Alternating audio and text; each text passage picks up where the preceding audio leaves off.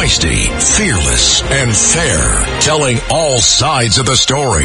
This is The Rita Cosby Show. Lovely Rita, meet a maid. Nothing can come between us.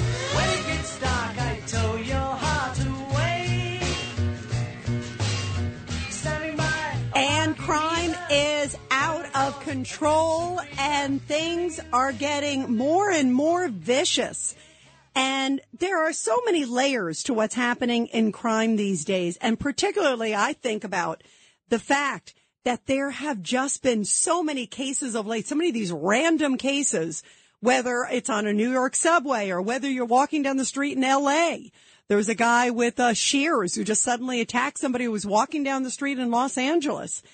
And now, case in point, this horrible story that comes from Washington, D.C., and this is just a horrible case of how bad things have really, really gotten, where people are afraid to help.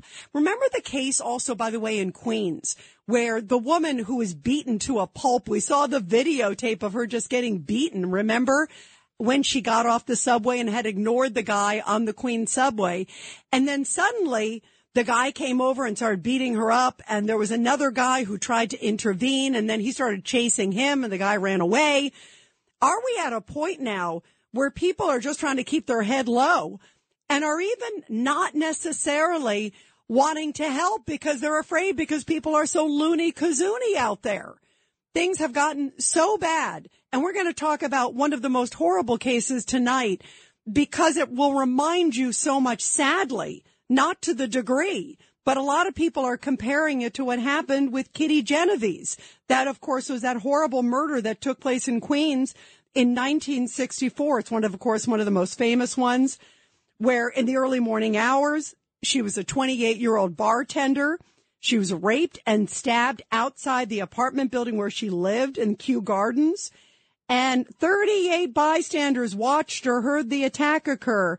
But instead, they relied on other people to basically call the police. There's stories that they turned up the radio and did a whole bunch of things, closed the windows.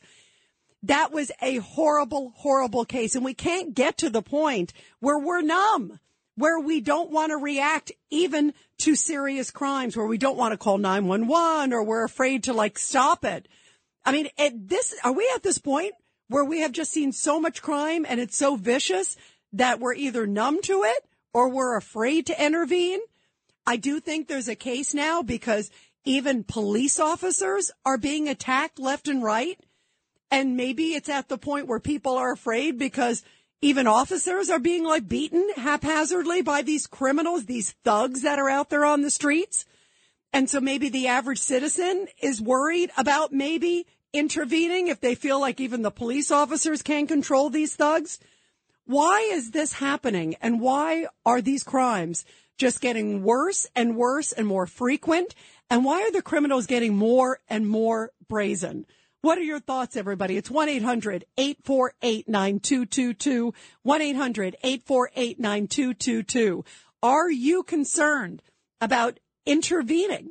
If you saw a crime right in front of you, would you be scared to basically jump in and try to stop what could be happening right in front of your eyes? Or are we just seeing so much of it that it's just you become so used to it, sadly?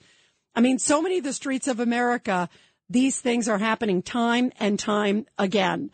And this latest case is really disturbing to me.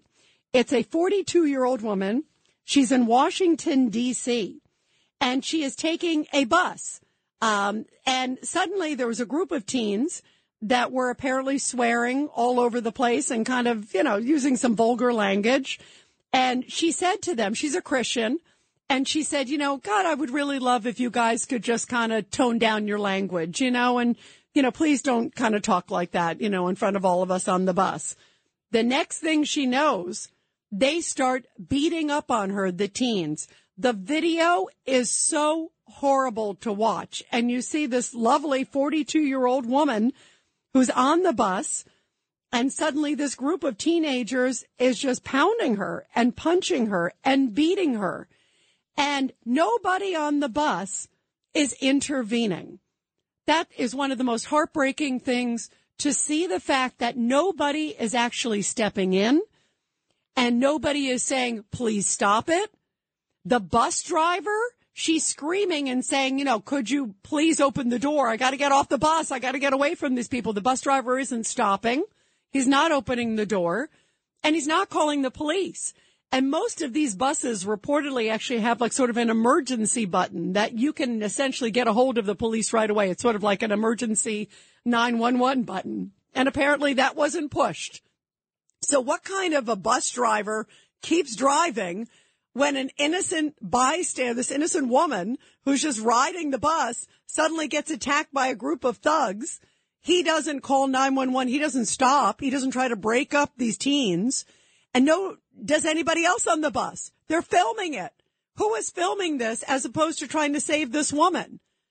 I mean, what is going on in society these days that we're at this point that so many layers of this is like a breakdown of society? 1-800-848-9222, 1-800-848-9222. What has gone wrong that people are now just so reluctant to get involved? They're afraid to speak up. They're afraid to speak out. And a bus driver, what kind of training does a bus driver get that he thinks that it's okay to essentially allow this woman to just get beaten and he's just going to kind of continue on his route? So take a listen first off to the woman. This is this innocent victim, 42-year-old Kyla Thurston, describing what happened to her during this brutal attack in our nation's capital, Washington, D.C. Take a listen. What do you remember? How did it all start? I got on the bus, and it was a young lady that got on with some smaller children. I got up to give her the seat, and after that, the kids were cursing. So I was just like, you know, can you all stop the foul language? And at that point, the kids became unruly. They started being disrespectful, like saying things to me. Then next thing you know, there was objects being thrown at me. And I was just like, thank you, Lord, because throughout the whole incident, only thing I could recall was the kids hitting me and kicking me, and I had no defense. Right. So, right, in the video, you're saying, thank you, Lord, thank you, Lord. You're saying that to protect yourself mentally. Right. And she said, oh my goodness, she is praying, praying, praying. And now here's another layer where she describes, here's a crowded bus. It's daytime, by the way. This is not like 2 a.m. or anything like this. This is a crowded bus in Washington, D.C. And she describes basically what everybody else on the bus was not doing, including the bus driver. Take a listen. I think that bus should have came to a stop. That bus driver should have alerted local authorities or at least made sure that I was okay. It was whereas though it was nonchalant and neglect on every part on we had for Metro. And I'm sorry to say that, but he made no attempts to even assist me, let alone get the attention from local authorities to make sure that I was all right. And then after I was thrown off the bus, it wasn't like he, you know, got out or said, well, let me call the ambulance or the police or anything. I could have been unconscious at that point. Right. And also the fact that no other adults on the bus came to your aid. They probably was in fear for themselves because of the amount of children that it was. They probably was scared. So you understand that? To a certain degree, yeah. But, I mean, granted, like I said, I serve a great God. So, you know, I walked out with not too many injuries. But at the end of the day, you know, I wouldn't have wanted, if it was me, I wouldn't have wanted to step in because then they might have assaulted that person. How scary is that? I wouldn't have wanted to intervene because they might have assaulted that person, that people are just way too scared to even get involved. How do we get to that point? How did we get to the point that they would allow this lovely woman, a 42-year-old woman, you know, look, a Christian woman, you just see her, she looks like a very sweet woman, and suddenly, you know, you got a group of teenage kids who are just pounding her and hitting her with bottles and hands and feet and kicking. And that you just keep driving the bus like what? It's a typical day? I guess, what was the bus driver so scared? I mean, have we gotten to a point where society is just so lawless that nobody wants to speak up? Somebody's happy to film it, but nobody speaks up. Nobody says something. Nobody bangs the door and says, hey, stop the bus, stop the bus, stop the bus. Maybe what about all the people together kind of bandying together and trying to stop. Would you have stopped if you were there? Would you have intervened with 4 or 5 young thugs beating up on this woman? I mean, she's lucky she's alive. Think about that. She apparently, at the end of the day, her wounds are not serious. But can you imagine? What if she lost an eye? What if she died? You know, I mean, this is unbelievable. And to me, it just epitomizes the sad, sad situation we're in, everybody. 1-800-848-9222. 1-800-848-9222. Here's a little bit more of that woman who was just suddenly beaten just for telling the young kids, please try to watch your mouth a little bit. I'm a Christian woman. Oh, you're a Christian woman? We're going to beat the heck out of you. Take a listen to what she's described. And that's part of the reason that made me speak out, because this is untolerated. You know, it's like, you know, you got kids going to school, but the parents should be held responsible for actions like this. Like I said, I didn't want to come forth, but watching the video myself personally, it kind of it startled me, and I'm still startled about it. How sad is that? And she is lucky to be alive. No thanks to anybody else on the bus, and no thanks certainly to the bus driver. Nobody called 911, so she reported it afterwards after she regained consciousness. 1-800-848-9222, 1-800-848-9222. Let's go to Dom on line 5. Dom, your thoughts about this. This is such a heartbreaking case on just so many levels. Yeah, Rita, it's kind of personal to me. When I was 15 years old, many, many decades ago, you know, I intervened in a fight, in a group beating in the south of this country when a lot of guys were beating up on a guy who was a pickpocket. He was a little kid, 11 years old. I said, you know, let the police take care of it. Don't beat him up. And the crowd turned on me, and they started kicking me. And fortunately, a lot of adults in the area said, hey, you guys break it up, otherwise we're going to beat you to death. So I was rescued by a group of adults. But unfortunately, I think we had something called the Good Samaritan law in Minnesota. I don't know if we have it in D.C. or not, but there's not too many Good Samaritans left. That's the problem with society, because they are seeing all of these politicians getting away with being hoodlums. Why the hell should I bother? I mean, people in power are doing this anyway. Why should I care? So they're not setting good example. That's the problem we have in society. Let me ask you, Dom, too, because you were just talking about what happened to you. Do you regret that you tried to help, or if you had to do it again, would you do it again? I regret the beating, but I don't regret that I got in, because at that time I didn't like it because I was scared. You know, I don't want to use the word, but I was really scared. But I just said, you know, he's a kid, leave him alone. Something in my instinct took over and say, you know what, that's not fair. I know he's this kid, because a lot of poor people in around my community, and you know, he pickpocketed a couple of bucks. But I said, you know, don't beat him to death. So the anger was so intense of these guys, I just couldn't stand and watch it. I just reacted. I wasn't even thinking. And then when the crowd turned on me, I got so scared. But I was fortunate enough, a whole bunch of adults were there. So, hey, you guys break it up. Well, thank God. Thank good. Now, let me ask you, Dom, if you were on the bus, what would you have done if this was happening right in front of you with this lovely woman just, you know, speaking to them? What would you have done? At this point in my life, I would definitely have intervened. No, I don't care if I got hurt. I would have, you know, given them, a rough time. Unfortunately, I saw the video, and I guess, you know, I just could not understand the bus driver not doing the due diligence, what he's supposed to do, stop the bus.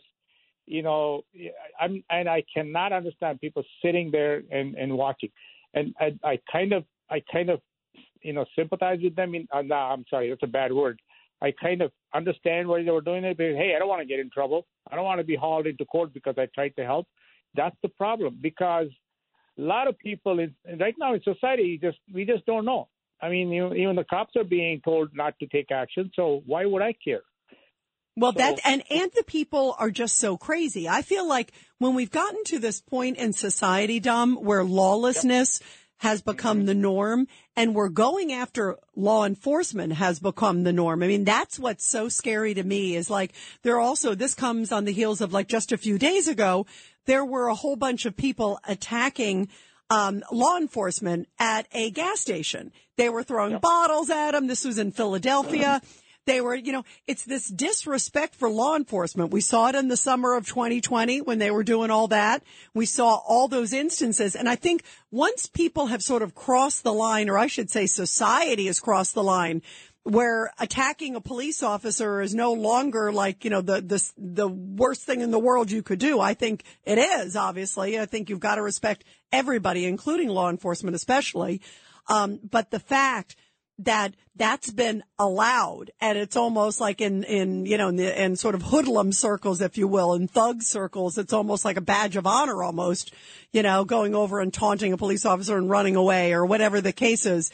It's become so frequent, and the police feel like they can't respond because, just like you said, they're afraid to get called into internal affairs or that they responded with too much force, even if they got beaten. I think once we've crossed this line where like anything goes, I also think my first thought was the bus driver was probably thinking, gosh, I want to be alive. I got a family. I feel bad for the woman, but, what am I going to do? I mean, what he should have done is stop the bus. You know what I mean? He should have just stopped the bus. First of all, he should have hit that 911 button. I don't know if it works. It's supposed to work, and especially all the DC buses, a lot of them have it.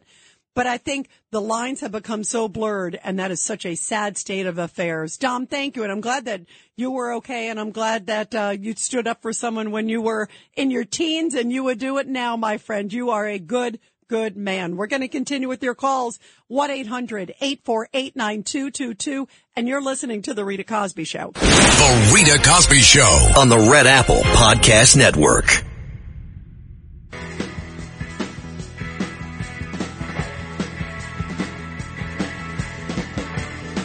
And we are talking of the case of this woman who was getting beaten by a group of thugs. And she's a lovely Christian woman. She said, I pray for the kids even after getting beaten.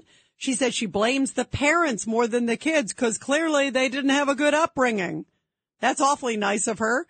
My goodness. Boy, what a lovely soul. And yet she was getting beaten over and over again, and the bus driver wouldn't stop. He didn't call 911, didn't do anything, nor did anybody else on the bus. And here is Washington, D.C.'s mayor, Muriel Bowser, being asked about this horrible case. Now the video has gone viral. I imagine it's traumatizing and it shouldn't happen. And that is not any type of crime that we want to see in our city at any time. You think? It says a lot about where we are now. Wow. 1-800-848-9222. Let's go to Shelley, line 6. Shelley, your thoughts about what happened on the bus? Yeah. Well, I had a situation on a bus when I was 14 years old. I was in junior high school. I was taking a bus to an appointment, and my friend was coming with me to accompany me. And we were roughed up on the bus by a group of students from the school, that came on, and not one person, and there were plenty of adults on the bus. They just looked and shook their head and they gave us like a sad look in their eye, but they did not help us. When it was time to get off the bus, some of them, not all of them, there was about 5 males and 1 female. I think the female and one other male came off the bus with us and were chasing us. And a woman who was walking in the street stopped them, and she broke it up. Oh, my God. Where were the guys? Were there guys on the bus real quick, Shelley, that could have stopped it? I really don't remember. I would say because it was when school was let out, I would think it was mainly women and students and the bus driver. I don't see many men on the bus. Wow. But there were women on the bus, and they wouldn't say anything. But there was a woman that in the street close to where my appointment was that stopped them. Wow. My goodness. Shelley, nobody on the bus. And, that's a situation that I will never forget. I'm 68 years old now. I will never forget that incident. I will never forget that day. Wow. Shelley, well, thank goodness you are okay. And thank goodness there was a courageous woman who stood up. Wow, wow, wow, wow, wow. Shelley, thank you so much. We're going to continue your calls after the break. This is the Rita Cosby Show on the Red Apple Podcast Network. The Rita Cosby Show presents Back the Blue. And in tonight's Back the Blue segment, which I love doing every night here on the Rita Cosby Show, where we honor our great law enforcement and also their families. A really powerful story to talk about from Bristol, Connecticut, where now more than $300,000 has been raised for two Bristol, Connecticut police officers killed last week while responding to a 911 call regarding a domestic disturbance. They were ambushed, and two brothers said that they were having an argument. It turned out when law enforcement arrived on the scene, one of the brothers came out and opened fire on the officers, killing two of them and also injuring another one. The money that has been raised will go to help the families of Bristol Sergeant Dustin DelMonte and Officer Alex Hamzy. DelMonte's wife is expecting their third child. Funeral services, by the way, for the officers also will be held later this week. And what a powerful testament that the community has come together to support these incredible families. And also one of the officers who had a mortgage, Tunnels to Towers Foundation, has covered the mortgage for that home. They do so much for so many families across this country. Bravo to the Tunnels to Towers Foundation, led by the great Frank Siller and his team there, helping support these officers and families across the country. Always, always, always. Well, we are talking about the fact that police were not called in what has been described as just one of the most troubling cases, I would say, of crime of late. And we're talking about the case of a 42-year-old woman who, in broad daylight in Washington, D.C., she gets on a city bus and tells some teens to stop using foul language. She's a Christian, and she just said, I would appreciate if you guys just don't start swearing, if you could sort of tone your language down a little bit. Well, they all turned on her, suddenly started throwing things at her, kicking her, punching her. They threw her to the ground. Then they threw, it looks like a bottle or something like that on her. She was saying, please stop, please stop. They kept kicking and punching her repeatedly. And that is horrible, obviously. And then add insult to injury, the bus driver doesn't stop. She's basically saying, please stop, please call 911. Nobody calls 911 on the bus, she says. The bus driver doesn't do anything. She says the bus driver just kept on going. This, to me, is such a scary, frightening case for so many things. First off, have we gotten to the point in society where if somebody says, hey, could you just kind of tone down the language, that you suddenly get beat up and you're a 42-year-old woman in broad daylight? Suddenly a group of young thugs thinks that that's the appropriate response because someone just in a nice way says, hey, please don't use foul language, that you think you have the right to beat up somebody? I mean, boy, think about how many issues are going on that they feel emboldened to do that. And then the fact that the bus driver doesn't apparently stop, doesn't call 911, just keeps going, doesn't say anything. I mean, what is wrong with this bus driver? What kind of training does he or she have? And obviously needs a lot more. And what kind of moral conscience does he or she have? And then the other question is, what about all the other people on the bus? It's broad daylight. There are a lot of people on the bus. There were people filming it. The video's gone viral.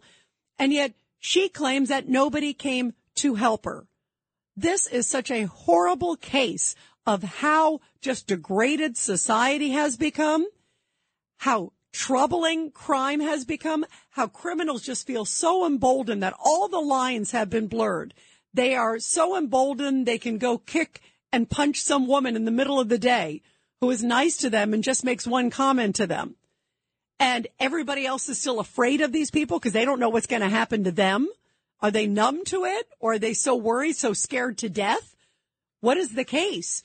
And also, the bus driver, is he or she just so scared that he's going to lose his life or she's going to lose her life that she doesn't say anything or she thinks that that's appropriate? Is that a typical day on a bus in D.C.?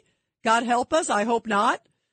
But boy, it just shows how bad things have gotten, that thugs feel emboldened to go after police without repercussion, and they feel that they can go kick some woman in the middle of the day on a crowded bus, and nobody stops and nobody calls 911.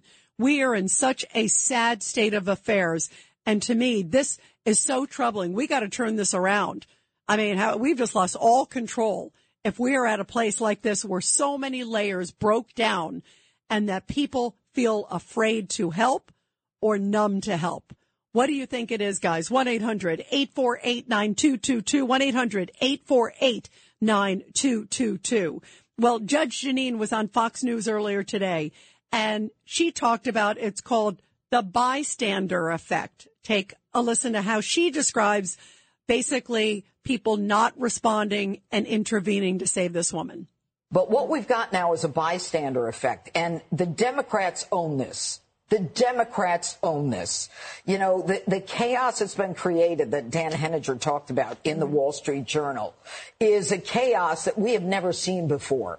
We are now legitimizing the criminal, emboldening the criminal, and denying victims their victimhood, their status, their voice. By releasing these defendants and these suspects without keeping them in jail, what we're saying to them is go right ahead. You can do it again. There will be no consequences.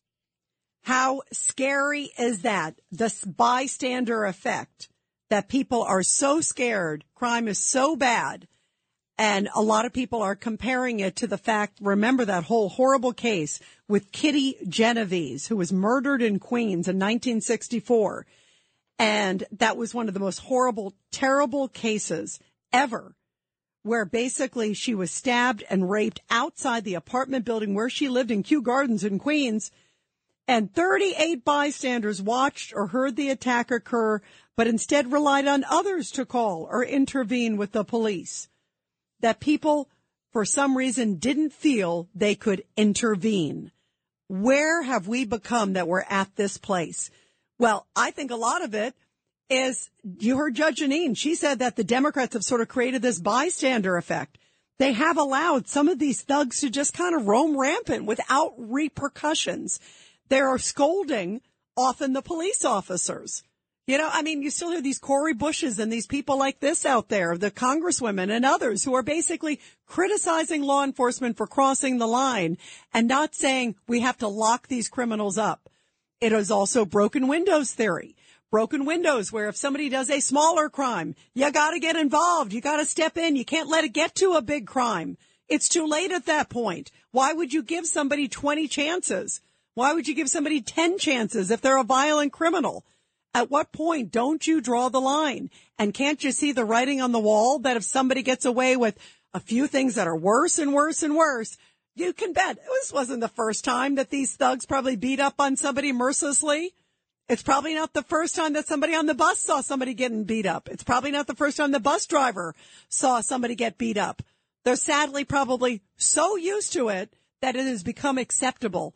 We cannot accept crime like this.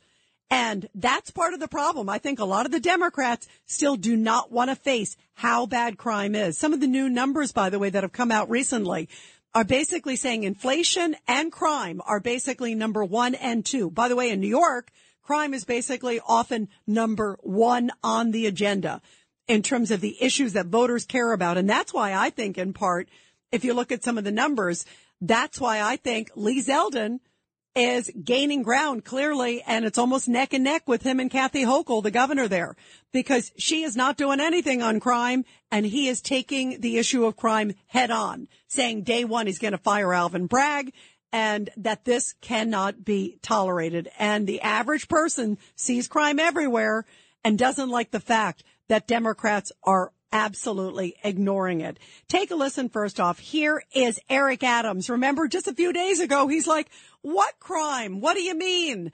There's not really crime. It's just the perception of crime. Take a listen. This is how he first described it a few days ago, and everybody was outraged. We have a safe subway system. Transit police officers, they have done their job. What we must do is remove the perception of fear. Cases like this aggravates the perception of fear. When you see homeless individuals with mental health issues not being attended to and given the proper services, that add to the perception of fear. And so what our battle is in the subway system is fighting the perception of fear. It's only a perception of fear, according to Eric Adams. Well, today they came over to him and said, Mr. Mayor, you know what? It's a lot more than a perception. Crime is up 31%. Crime and violent crime is skyrocketing in New York City. It's not just perception. The numbers are horrible. Everybody sees it everywhere, and it's happening in big cities across this country. And listen to who he starts blaming now. It's the perception, and it's also the media's fault, too. Not the criminals, not the revolving door of justice, not these soft on crime politicians. Oh, no, it's the media's fault. Take a listen. You're saying that the crime problem in this city is more perception than reality? No, it's a combination of both. New Yorkers must be safe. But Mayor, the New York City crime statistics are that year to date, crime in the subways is up 41% over the same period last year, and serious crime, major felonies, are up even more than that. That's not perception. That's reality. If you do an analysis of the 6 major cities in America, the crime waves is tackling all of our cities. New York City is the safest. So, yes, we have a real crime problem that we're addressing.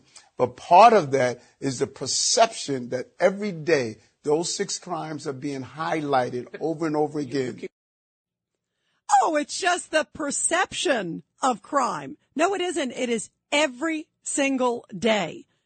And this case in D.C. epitomizes it. By the way, some of the new numbers in D.C., I was just looking at it. On the D.C. metro system, which is, believe it or not, I think some of the numbers are a little better than New York. How sad is that? Aggravated assault has been 25% up. Larceny, 51% up, and robbery is up 77% up, just 7%. But larceny up 51%, aggravated assault almost 26%. That's not just the media blaming it. That's not the media blowing it out of proportion. That's what these Democrats want everybody to believe, that it's the media or it's citizens blowing it up out of proportion. It's just fiction. They just see 1 or 2 and they get fixated on it. Guess what? There are so many cases. We can't cover them every single day here on the Rita Cosby Show. There are just so many cases of different cities with these horrible violent attacks. And what do they have in common? Democratic leadership that seem to not want to go after the criminal because they feel like, oh, that's not socially acceptable. Well, guess what? It's time to not think about social justice. It's time to think about criminal justice. 1-800-848-9222. 1-800-848-9222. Let's go to Eddie. Line 2. Ed, your thoughts about all this? Hi, Rita. Put a piece of duct tape over the mute button because my Polish-Danish compadre, Columbus Day sister cousin, and I can say you said layers and broken glass. I see you standing there with Rudy Giuliani on the float in the Columbus Day Parade, and I'm looking at maybe the Vice President, President of the United States. You know, Rudy would step down and be the president, but through what I've seen in my life from high school, that there were fights every day in the hallways and in the classrooms. I just couldn't wait to get to college. And now I see what's happening. And there is a apparent lack of concern in the administration for prosecuting people or protecting the people that are supposed to protect us people. The police aren't protected anymore. And I can see if I'm walking up the block, which I do, I walk to Aldi's or Wally's Bagels, and if I see 3 or 4 kids, I walk a little bit slower. My father, a Marine, Army Air Corps First Sergeant, I don't want to get in confrontation with them because 3 of the kids might be good, but 1, like I saw in high school, might have been abused by their parents, and they can't react or abuse their parents, but they'll go out in society and kick and, I guess, head stomp or something else, and the other kids will do it with them because they are the stronger kid, and they want to be in there with them to have their, like, you know, they're trying to develop their individuality. Let me ask you, you know, Ed, you hit a powerful point about parents, because what I thought was amazing about this woman, Ed, that got beaten on the bus in D.C., afterwards they said, you know, how angry are you at the kids? And she's a Christian woman. I mean, how amazing is this? She said, you know, Ed, I'm forgiving them, but their parents need to be held responsible. She also wants the bus driver to be held responsible. What do you think of the fact that she's pointing the finger at the parents of these teenagers, that clearly there's a breakdown in family, or clearly the parents obviously didn't do a good job, that the kids feel that they can just, you know, at the drop of a hat start beating up on this woman without mercy? Are the parents responsible? Is the bus driver responsible, Eddie? Thank you so much for asking me a question. You're a good communication artist. I taught communications with Dale Carnegie. The parents are responsible. We don't know what happened to that family. Maybe it was abusive. It was an alcoholic family. We don't know if the bus driver was afraid. Some people said, yes, I'd go in there. In my best day, I would go up and I'd tackle these kids. I don't want to hurt anybody. I've never been in a fist fight. I'm a nuclear medicine technologist and public speaker and stuff. You really have to go back to the parents, and you know, you have to, you know, I think you have to be responsible. You have to be responsible. You have to bring a soul into this world that you love, and you coddle, and you bring them up to have morals in society. And I'll listen to you, Joe Piscopo, John Catsimatidis. You just can't let your kids run free and do what they want. I agree. You know, by the way, Ed, I agree, Ed, 1,000%, Ed. I absolutely agree that it's time that parents realize the repercussions of their way. And you can't just bring somebody up and just, like you just said, you know, whether it's drugs or they don't care, or maybe there was abuse in the home, or, you know, they saw, you know, mom and dad having that kind of relationship, and they think it's okay to have that relationship on the bus. I mean, whatever it is, I still firmly believe, I'm actually still a tough love person. I think, first off, obviously, there should be a discussion with the parents. And I also think the kids should be held responsible too, because I think if you don't hold them responsible, then they're going to feel like they can do it over and over again. And I also think the bus driver, there needs to be something happening, whether it's new training or some repercussion, and I want to find out, did that button work? It was a male bus driver, by the way, as it turns out. So it's a woman with teenage boys, and he did not intervene. Eddie, thank you. We always love hearing from you. We're going to continue with your calls, everybody, after the break. Would you have intervened? What would you have done? And should the bus driver, should the parents, and should the teens be held accountable? 1-800-848-9222. The Rita Cosby Show.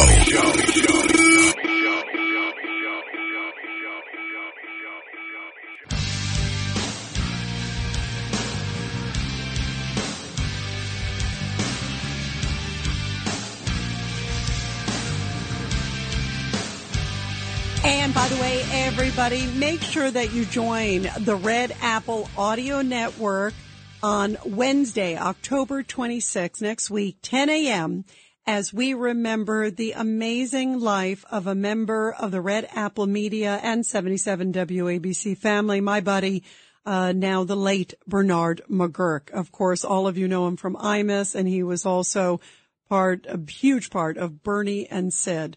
The number one morning show in New York on 77 WABC. There will be a special mass at St. Patrick's Cathedral honoring my buddy Bernie McGuirk. All are invited. And if you plan on attending, please email at rsvp@wabcradio.com. Again, that's rsvp@wabcradio.com for more information. A big mass held at St. Patrick's Cathedral to honor the wonderful Bernie McGuirk next Wednesday. And I hope all of you do get a chance, if you're in the area, to please come on by to pay your respects. He was such an extraordinary man and we all miss him so much. We are talking about crime in New York City and across the country, and of course this horrible case in Washington, D.C., where a woman is kicked and punched, and the bus driver doesn't do anything, and the other people on the bus don't do anything. The woman basically said, I was yelling at the top of my lungs, stop the bus, let me off, and the bus driver, quote, never stopped. How sad is that? And what a state of affairs that we are in, that the bus driver doesn't stop, the male bus driver and everybody else on the bus did not intervene. Thank goodness she is alive. Who is to blame now? Obviously, the teen thugs. Throw the book at them. What about the parents? What about the bus driver? What should happen to him? 1-800-848-9222. Let's go to Tino, line 8. Tino, your thoughts. Hey, Rita. How are you, Rita? Sorry about Bernie. My condolences, and I love your show. Thank you, Tino. Thank you. You're welcome. Listen, on those buses, I understand people don't want to get involved. They're afraid to get hurt. I would have definitely intervened. But there's an emergency stop button, just like on the trains. They could have broke the glass. It's in the middle of the bus by the back door. The bus would have stopped. The driver don't even have to stop the bus. They would apply the brakes. That's guaranteed, number one.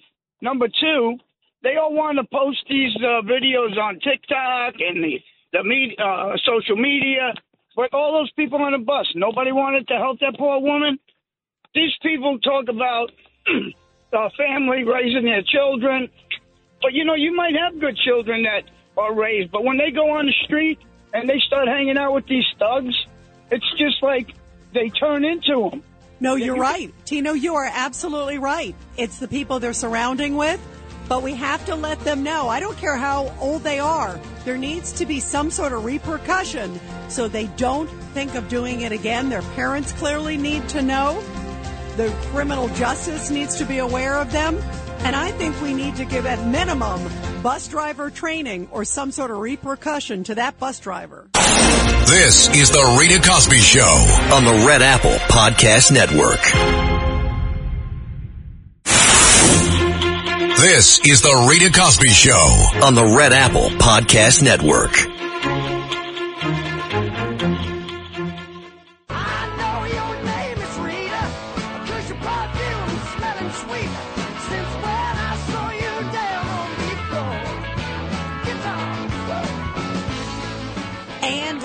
In this hour, we are going to talk about the fact that New York City homeless are very upset. They are outraged about the cushy conditions that many migrants are having in the new tent city. There's been a number of interviews of late where they feel really angry that they've got a homeless shelter that's just a few yards away, basically, from this new tent city that Eric Adams has set up. And they say, how come we don't have Xboxes? How come we don't have, fluff and fold laundry? How come we don't have 24-hour snack service? These are Americans, legal citizens of America who are homeless, down and out. And they say the conditions that they are in are disgusting. And they are really outraged that next door is this facility that they say looks like a panacea. Looks like a 5-star hotel compared to where they are. And for that reason, they are outraged. We're going to talk about that because, to me, we should obviously take care of our citizens first before spending what's going to be a whole bunch of money on people who are illegal citizens who haven't even been vetted yet. So, boy, there's a lot of questions with that. And apparently also one staffer who was caught on sort of hidden audio tape complaining about Mayor Eric Adams, saying that he couldn't handle basically the situation, that things are just so out of control.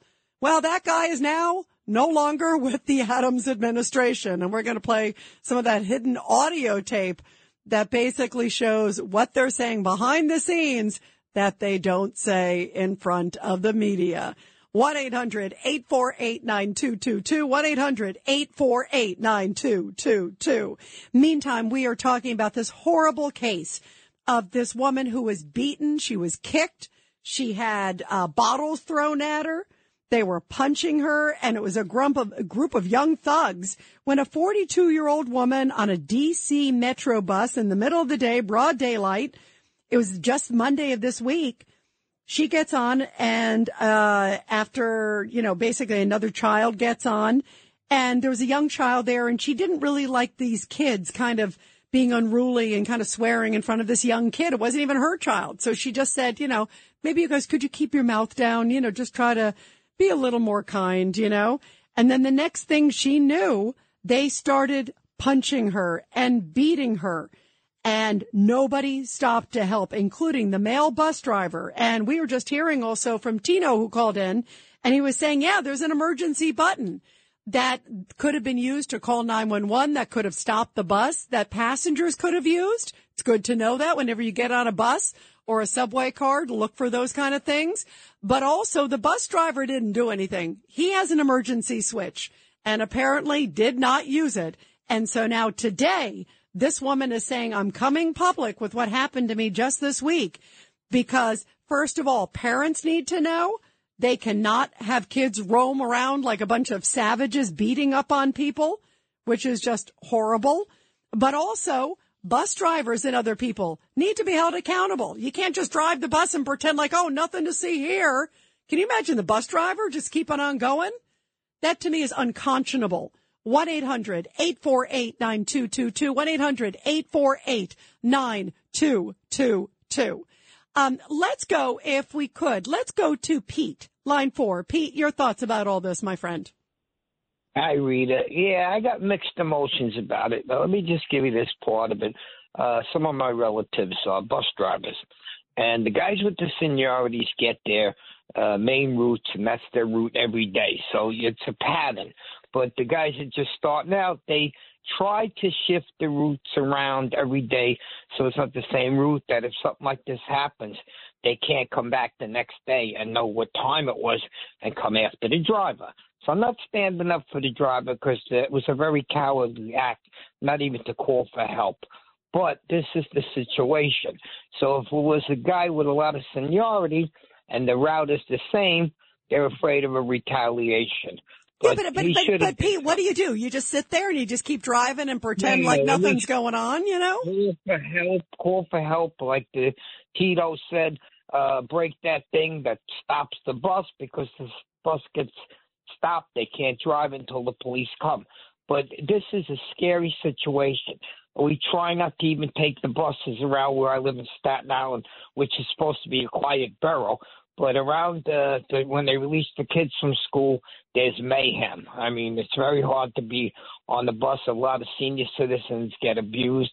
It's an everyday thing here in Staten Island. I don't know in Washington, but that's my feeling on. I'm just trying to explain that these people are afraid. They have families too. They're not like me. Kenny, that woman you said, Kenny Genovese, I was 9 years old. My mother said, to be my son, and my father said, never turn your back on anybody. Be a warrior. And I've been doing that since I was 9, 10 years old. I always got involved trying to help people. Bravo. Bravo, Pete, you are such a good soul. Thank you. I'm so glad you called in. Thank you, my friend. And the thing is, people do have to be careful, obviously, because you don't want them to retaliate against you. But there's a way to, like the bus driver could have hit the emergency button. Calling the cops right away. Suddenly the cops get there. I bet there were cops all around. It was in D.C., middle of the day. I bet it would probably take 1 minute for the cops to get there. Or stop the bus and open the door so everybody else can kind of run away. And maybe when the door opens, maybe the guys that were standing up fall or do something, I mean, there's certain things you could do. To not do anything is outrageous. What about calling on your phone discreetly? Even if you're on the bus, call 911. Are we at the point where we need to get like an air marshal on every bus? On the planes where you have like somebody who's hidden and they're like an air marshal. You don't know who it is. Usually it looks like Harrison Ford, but that's a whole other story. But somebody like that, are we at a point where we got to get somebody on every single route, like a subway or a bus, have somebody who just looks like they're a passenger and it turns out they're actually an undercover officer who suddenly walks over to the kids and says, put your hands up or else, who knows? Or does that escalate things? I don't know what. but you clearly need somebody who can take the law into your own hands, or people are never going to want to ride the bus.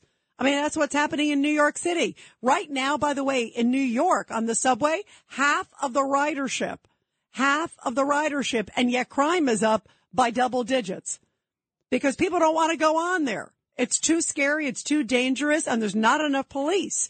And crime is rampant despite what the mayor has to say. By the way, here is Judge Jeanine talking about just the broken system of justice that we have that she says is a lot to blame for all of this. They know these dirtbags are getting out. They know that if they can assault the police, they're going to come back and assault you. And until we change the laws, until we make sentences stricter, until we get rid of this notion, this nonsense notion of social justice that no one's defined for a dirtbag who doesn't deserve social justice, but criminal justice, we're going to live with this and we're going to lose this country. Bravo to her, because it is time to get tough. And Lee Zeldin, who is definitely now in a neck-and-neck race. Before it looked like Governor Kathy Hochul was going to run away with it. Now some of the polls have them just single digits. Some polls now about 4 percentage points apart. I mean, that is anybody's race. And he is running on law and order. And he says the laws need to change in places like the state of New York or else. We need to ensure that some of the pro-criminal laws that are getting passed up in Albany are rolled back. Some of these laws, I cited less is more. The HALT Act, cashless bail, some of the discovery law changes, raise the age. There is rising crime on our streets and in our subways. And people who are in charge right now in Albany actually feel like they haven't passed enough pro-criminal laws. So we need to roll back these pro-criminal laws. We need to work with the state legislature to make these changes. And Lee Zeldin, again, who is running for New York governor, says he has a mission if he is elected on the first day. Take a listen. I've announced that the first day that I'm in office, I'll be declaring a crime emergency here in the state of New York. I'll be suspending a number of laws, and I will be encouraging the state legislature to work with me. So is that the solution, that it's time to get tough, that people are scared if they do it once, there could be a severe punishment that they don't get a chance a second time? And are we too soft on juveniles? Because some of these latest cases that we've been hearing about, one of the shootings, remember the one that took place in Raleigh, North Carolina, where the guy killed 5 people, including an off-duty officer on a nature trail. Turned out it was a 15-year-old kid. And what goes on his record?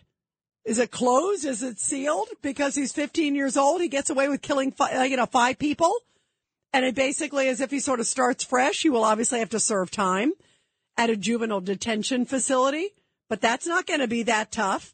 Don't you think we need to make sure, no matter what the age, obviously if it's a 2-year-old or a 5-year-old or a 7-year-old or whatever happens, I mean, there's circumstances, but it looks like people are growing up awfully quick. And sadly, some of these crimes that have taken place have been like 14-year-old, 13-year-old, 15-year-old, 16-year-old. Guess what? Juvenile, depending on the state, of course. 17-year-old, 15, 14, 13, 12. There was a case of a 12-year-old boy not that long ago. Maybe we need to start throwing the book at them in some shape or form so we change the course and don't give them another pass so they continue down what is just deadly territory. 1-800-848-9222. Let's go to Art, line 6. Art, your thoughts about this. Go ahead, Art. Well, the lady, she was on her knees, right, when she got hit? She was sitting, first off, when it happened, and then they knocked her over. His first rule, keep your hands up high. Don't let anybody get close to you. If they sucker punch you, she should cover her hands over her head. Now, she's down low. She should grab to their groins and rip them out. And if not, you take the knee out. Not you put your fingers through their eyes. But you know the problem is, Art, all of that stuff's great, but suddenly you're like, she's sitting on a crowded bus, first off. There were other people on the bus, so it's hard to like not be around people.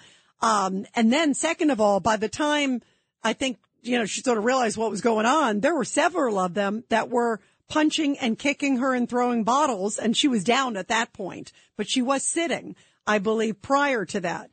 And so all of this happened so quickly that any sort of lesson. I mean, I think all those things on self-defense are obviously good things to know for sure.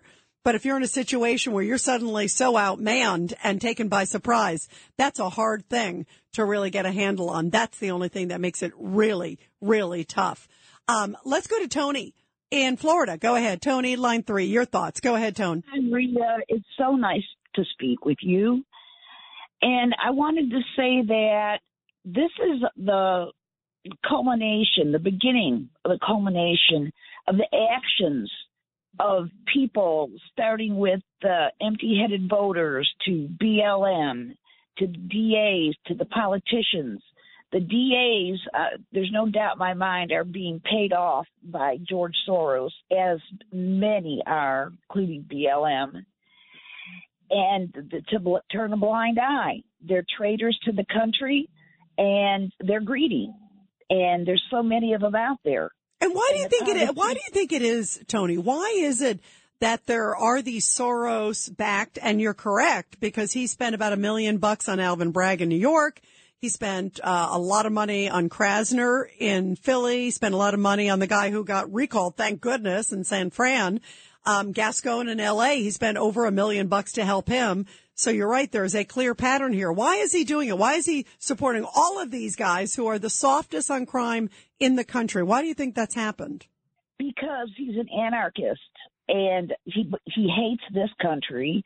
I think, he was birthed by the Nazis and his life view was born then. And I'm sure you know that he would turn in Jews for being able to steal their belongings, their riches. By the way, I do remember there was some reporting about that, and he clearly, by the way, has been involved with a lot of these different groups. As you're talking about, like I think about in the summer of 2020, some of these people who are protesting and all these other things. It seems to be with a lot of these people who just think that civil unrest, violent civil unrest is okay, and going light on thugs, it's the hug a thug mentality. He seems to be a common thread of supporting those different groups. And it is outrageous. I think he has created so much damage to America and to law and order in this country, of all the hardworking people in this country, to be backing those kind of people at a time where crime is skyrocketing. I don't think there's any coincidence, Tony, that in those cities crime is out of control. Because guess what? The criminals feel emboldened. They feel like they rule the roost.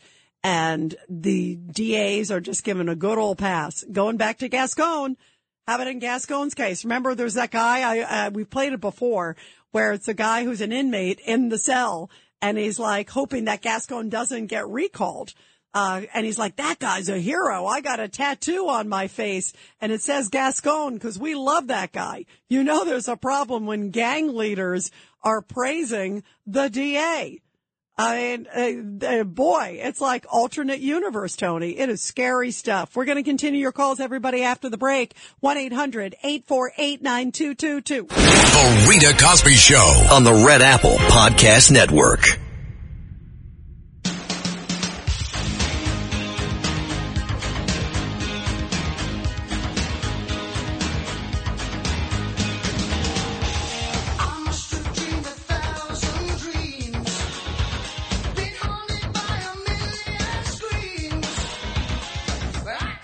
Very fitting, Genesis with the land of confusion, because have we gotten to a point where someone is getting beat up on a bus in broad daylight like this woman was in Washington, D.C.? The bus driver didn't help.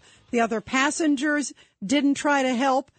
Have things gotten so just out of control and so confusing that our crime crisis has gotten even more disturbing, and people just don't want to intervene. They are scared to intervene, or they're afraid if they do, what's going to happen to them, or they're just numb. They see it too often. What is the case, everybody? 1-800-848-9222. Let's go to Judy, line 6. Judy, your thoughts about all this? Yes. Hi, Rita. I'm a little nervous. I never call radio shows. But anyway, in this day and age, with the situation the way it is with crime and so forth, I think this woman shouldn't have said anything in the beginning to them, even though she heard them cursing and everything. We're not living in this kind of world anymore where you can do that. And I think by saying something to them was kind of somewhat asking for trouble. I wouldn't say anything. Even if it was one person and they were a little strange, I wouldn't say anything. Well, and Judy, privately, I would not have said anything. If somebody was sitting there swearing or whatever, I just would have ignored them. But it still doesn't mean she clearly deserved what happened to her. They should never have laid a hand on her. You know, they should have, if they didn't want to hear it, they should have just ignored her. I mean, she certainly didn't deserve what happened to her. But you're right. It's so scary in this day and age. People are so crazy. And I think that that's part of what happened with other people that were in the bus, that they were scared because they saw these guys suddenly explode, at just a simple comment. And maybe they were scared, God, if they intervened, they're going to start punching me too. But how sad is that, Judy? Because talk about a total breakdown of society. If they saw someone on a cell phone trying to get 911, it could have been really bad for them. So people are very scared. But isn't that sad, Judy? And I agree with you that that's the case. But boy, we're in tough times if people feel that they are so overwhelmed and so scared that we are just we're not living in America. We're living in, a cell block H or something like that. If suddenly we're worried about responding to a crime that's happening right in front of us. And it's a male bus driver, too. I mean, here's this woman, here's this, sweet woman, Christian woman begging, calling for God, praying. Thank God she is okay. But she could have lost her life easily. And she certainly did not deserve it, and the fact that nobody responded and even men on the bus didn't respond. And a male bus driver didn't call 911. He could have just sort of secretly hit a button. We're not hearing that somebody was holding him hostage or something like that. I mean, if you can't handle it, don't drive a bus. And we're going to continue with your calls, everybody. And we're also going to talk about how New York's homeless are outraged at the cushy conditions at the Adams Tent City. This is the Rita Cosby Show on the Red Apple Podcast Network. The Rita Cosby Show presents Support Our Heroes. And in tonight's Support Our Heroes segment, which we love doing every night, honoring our great veterans and their families, a beautiful story coming from East Orange, New Jersey, where on Wednesday, this town is honoring a 100-year-old World War II veteran by renaming a street after her. The street that Gladys Blount used to live on, North Orrington Parkway and Davis Place, is now named after her. I love that.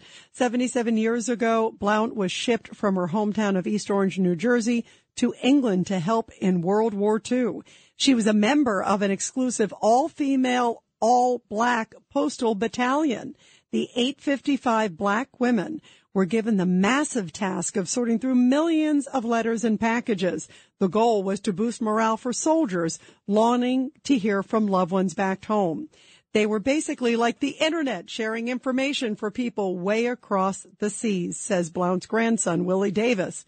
Well, the determined women worked long, grueling days and averaged 65,000 pieces of mail per shift. Wow. Blount said that she was just happy to help. She said, I didn't think much of it. I just thought it was part of my routine, just doing my part to help our troops. Nearly 8 decades later, Blount is getting the praise that she deserved back in 1945. Over the summer, she was awarded the key to the city of East Orange.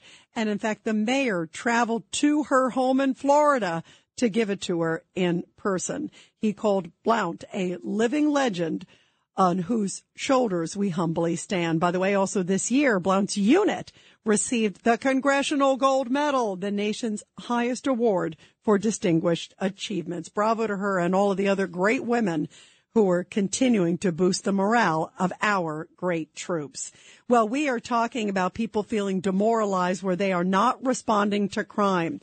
We are seeing that time and time again. And of course, case in point, this horrible case that took place on a DC subway where a woman, a 42-year-old woman, complained to these young teens saying, could you please not curse? There's a young kid here, not in front of this young kid. If you don't mind, could you please not curse? And the next thing she knows, they started beating her, punching her, knocking her to the ground, throwing a bottle at her, and kicking her. She is lucky to be alive because the bus driver did nothing and nobody else on the bus, she says, did anything either.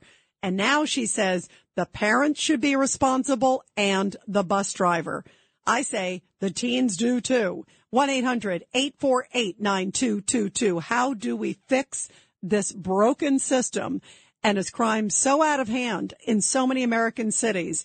And in fact, this case we're talking about in the nation's capital, that people just don't care and just don't want to get involved. Are people that crazy when you walk down the street? There definitely are a lot of nuts. You see it in their eyes. They're high on who knows what. But are we just going to turn a blind eye when some innocent woman just gets beaten, mercilessly by these people, kicked and punched, and just allow it to happen?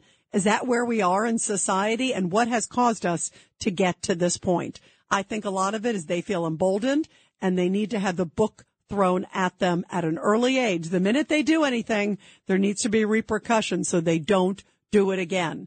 1-800-848-9222. Let's go to John in Pennsylvania, line 8. Your thoughts, John? Yeah, I think they ought to bring the draft back. 18 years old, go for 2 years. That's a great point, John, because the draft and, giving back to your country, you appreciate your country, you appreciate teamwork, you appreciate hard work, you appreciate the values of this country, you have respect, because believe me, if they don't show respect, the sergeant major, it's like, forget that. The gunny sergeant is like, get the heck out of here. Can you imagine? They don't tolerate that for 1 second. You get somebody who's like Jack Nicholson, who's like the commander of the unit. He would put these kids in shape. Great point. 1-800-848-9222. Let's go to Brian in Denver on line 7. Brian, your thoughts? Well, I have a lot, but you raised a question about where do we go from here? How can we improve the situation? And what we're seeing, I think, is very similar to what we're seeing in politics generally, where there are two sides, and you're on one side, and frankly, I wonder what drugs you're taking that make you so delusional and militant in supporting law enforcement regardless of circumstances. And I feel the same way about those who support defunding and other idiotic and dangerous ideas like that hurt innocent people. Let me hang on 1 second, Brian. I got to check what you just said. Did you say that supporting law enforcement, like there's something wrong with that? Is that what you were just saying? Absolutely, and I'll tell you why. Yeah, please tell me why, because I'm troubled by that. But go ahead. We played a TV game show, and there were 20 examples of something that was done cruelly to some people by other people. And the question was, American law enforcement or ISIS? And I asked you 20 of those questions. I'll bet you would get 20 wrong. When there are women, mothers who have committed no crimes, who are locked in dog cages and drowned in North Carolina. Hey, Brian, I don't know what you're smoking, but you got some good stuff, because I'm telling you, I don't know what you're watching. You need to start watching reality, because are there, officers who maybe cross the line or cases? Yeah. I mean, I looked at what happened with George Floyd. I didn't like when I saw Derek Chauvin with his knee on the guy. Clearly shouldn't have had his knee on the neck. I mean, to me, that was obvious. But 99.9999999% of law enforcement are incredible people and are there to protect us and are doing a great job. And if you can't figure out between law enforcement and ISIS, you got a lot more problems than calling a radio show. Good luck, though, Brian. Thanks very much. Wow. Let's go to Deirdre. Deirdre, please give me some common sense. Go ahead, Deirdre. Hey, Rita, I was wondering about this whole thing. I agree with you. Parents, the children, and that bus driver should be held responsible. But I was also wondering, how come there's no, I know in the 80s here in New Jersey, they used to be able to flash across the bus. Emergency, please call 911. Yet they were still driving. Right. And that's what apparently in these buses in D.C., we haven't heard like if it was maybe malfunctioning, because I'm sure there's a lot of malfunctioning parts of buses in D.C. like there are in New York City and L.A. and everywhere else. But there's apparently some like button you can hit that alerts law enforcement and you can keep riding. But it's like, here's an emergency button. Like, if somebody robs a bank, the teller can kind of hit this emergency button and the robber may never even know that they hit the button. Same thing on a bus. And the question is, did he not want to hit it? Was he not aware? Was it not working? Was the person standing over him? We haven't heard that. Threatening him. We haven't heard any of that. So far, it just sounds like he just turned a blind eye, or maybe the device didn't work. Maybe he kept trying to hit it and it wasn't, who knows, what's going on. But you're right. There are ways to do it that don't bring you into the issue. But how can you as a male bus driver keep driving when a woman is getting her butt kicked by a bunch of teens that are like pounding on her? I just don't, I find it unconscionable, Deirdre. He should be held totally responsible. I wouldn't even let him keep his job. Yeah, I agree. He should be fired tomorrow. I'm with you 1,000%. Thank you, Deirdre. I agree. Let's go to Eric. Eric, your thoughts real quick on line 1. Eric?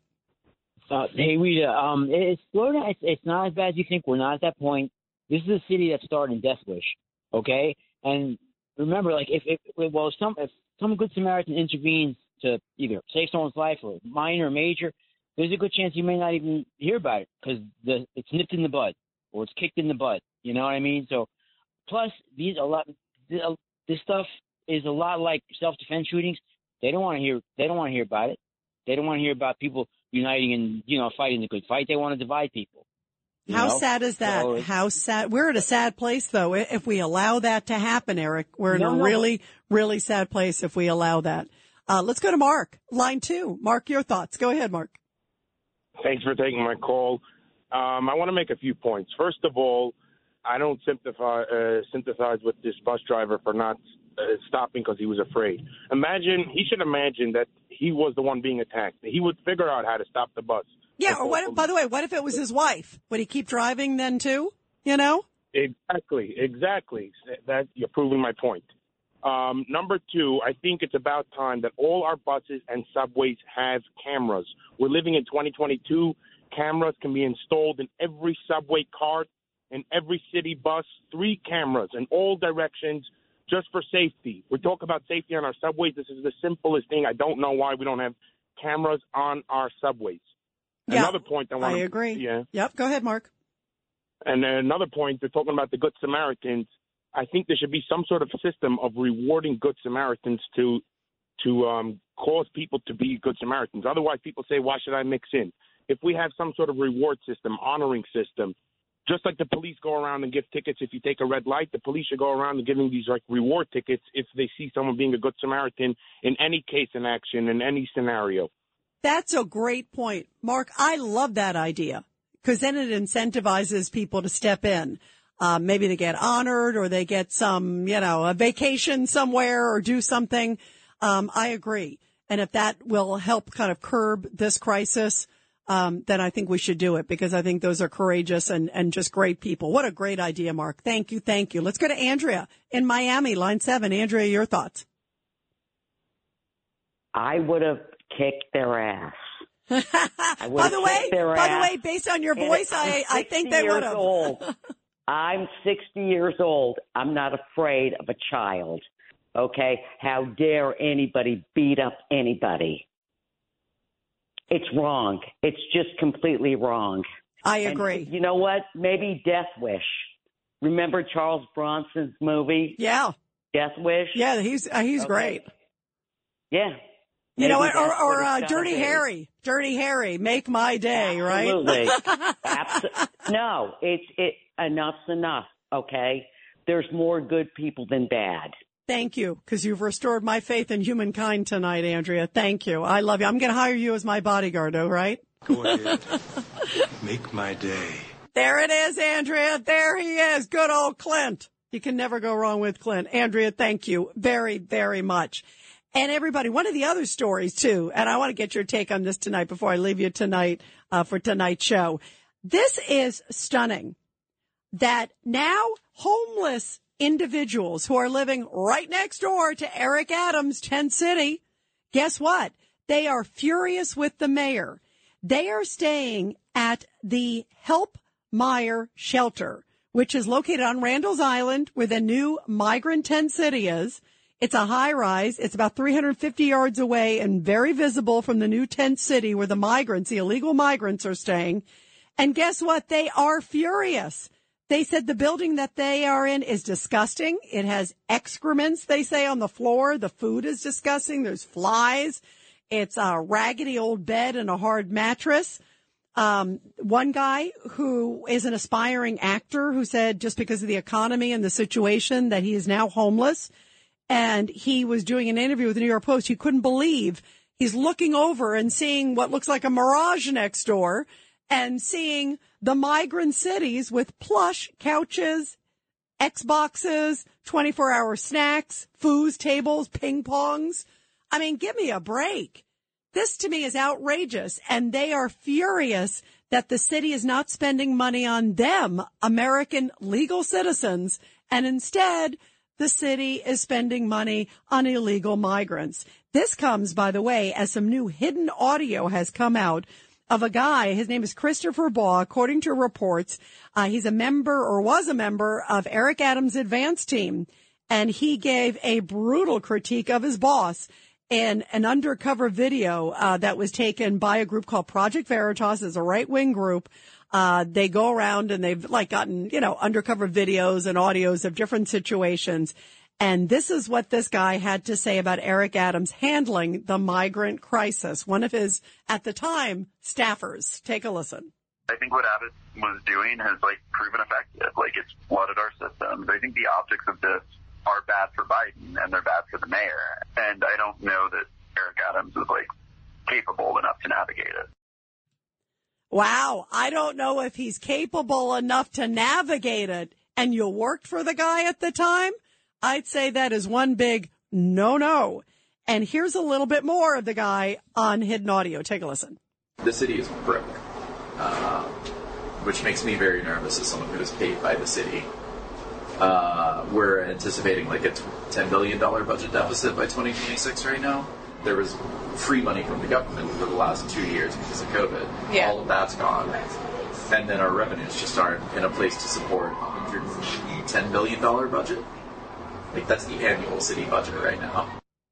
The city's broke. Why are we doing this? But we need to do it. And Eric Adams, a guy who works for him, says he's not capable to handle the migrant crisis. Here's a little bit more of the city official on hidden audio.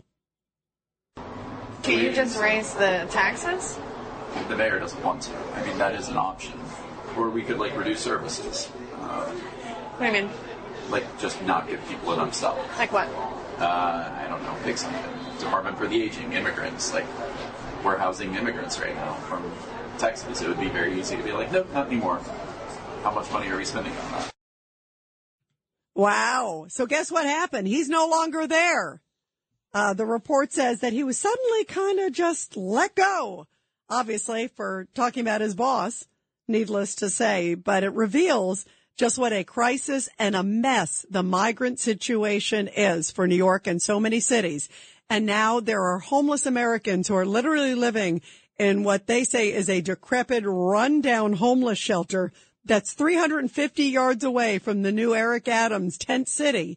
And they say it is shameful because they are living in basically third world conditions.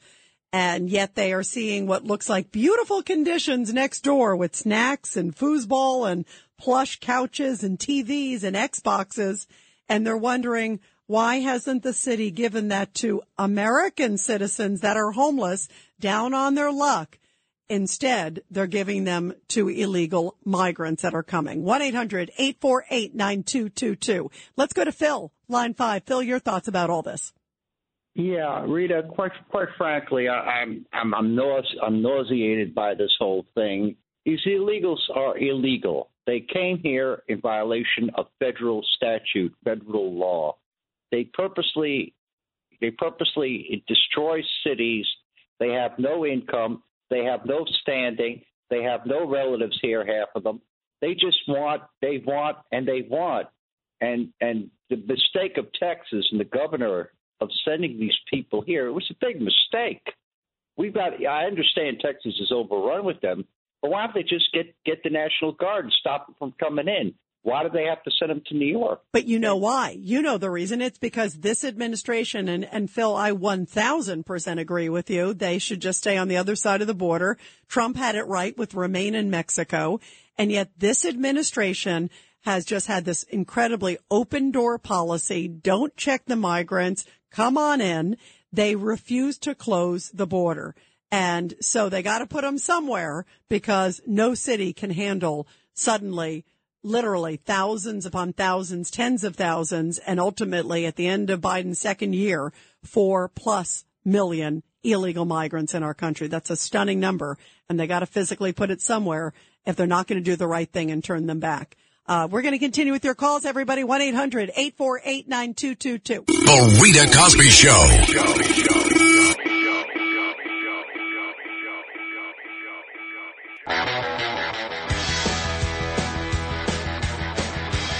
New York City's homeless outraged and complaining about the conditions, the squalor that they're in. And they see next door, 350 yards away, the new tent city that looks like it's Hollywood compared to hell next door. And they say, why are American citizens not getting the best first? 1-800-848-9222. Let's go to Pete in New Hampshire. Pete, your thoughts? Yeah, well, it all goes back to one basic thing. I've told you many, many times on your show, Rita, it's all about leadership, number one in this country, through governance. And the other thing is the justice system is broken in this country. They broke the spine out. They took the spine away from the justice system. The other thing, Rita, is the cabal is running this whole show, and what they're doing is the fentanyl pouring in and these immigrants are going to replace the population of this country over time. It's going to start drip, drip, drip right now, and it's going to expand. If you bring in all the fentanyl and you kill Americans, now we bring these people in. We don't know where they came from. Well, we got a rough idea where they came from. Will they ever assimilate into our society? Well, the government doesn't really give a damn about that because that's going to be their voice, the voters in the system, and it's going to end up being a one-party system, Rita. Come on. Well, that's what, by the way, that's what I agree, I think is, I almost can't think of what's the other reason, because they kind of keep saying, oh, no problem at the border. They don't want us to see what's happening, don't want to talk about it. And yet at the same time, to your point, they have talked about granting like a blanket asylum for everybody suddenly. And who's to say that, if they get voted in, continue to stay in after November, who knows? Maybe they try to pass something like that. Like everybody who's come in the last 2 or 3 years, guess what? You're going to be on a fast track. And you have to wonder, what is this all about? And just like you said, they cannot vet them because they haven't tried in many cases. And in other cases, they can't because it's foreign countries. What are they going to check in Afghanistan to see what kind of record that person has, or Venezuela? I mean, it's just too difficult. And boy, is that a mess for this country. I mean, that's not the way, we are a melting pot, but that's not the intention of this great country. And we got to be safe and secure first and foremost. And we can't forget our great Americans who are homeless. Norm, let's go to you real quick. Line 4. Norm, your thoughts real quick, my friend. Sorry, I don't mean to be heartless, but I am lacking in sympathy for both of those groups scuffling over the tent. The people in the shelter should get off of the booze and dope, and maybe they wouldn't be in the shelter, and the people in the tent should be returned to their countries of origin. End of story. Wow, you solved it all there, Norm. Wow. Norm for mayor. Wow, but we got to help our citizens, especially in this time where our economy is tough. At least try to make it the best we can possible, especially those who are working hard and trying to turn things around. The Rita Cosby Show on the Red Apple Podcast Network. This is Greg Kelly for Priority Gold. What does it mean to be America's precious metals dealer? It means that you're in touch with the hearts and minds of those who love this country, value our freedom, and want to protect the future. Priority Gold is that precious metals dealer. They've helped thousands of Americans back their retirement with solid gold and silver. Call Priority Gold at 888-506-6439. Receive free shipping, free storage, a free investment guide, and one of the best purchase experiences in the industry. Call now or go to PriorityGold.com.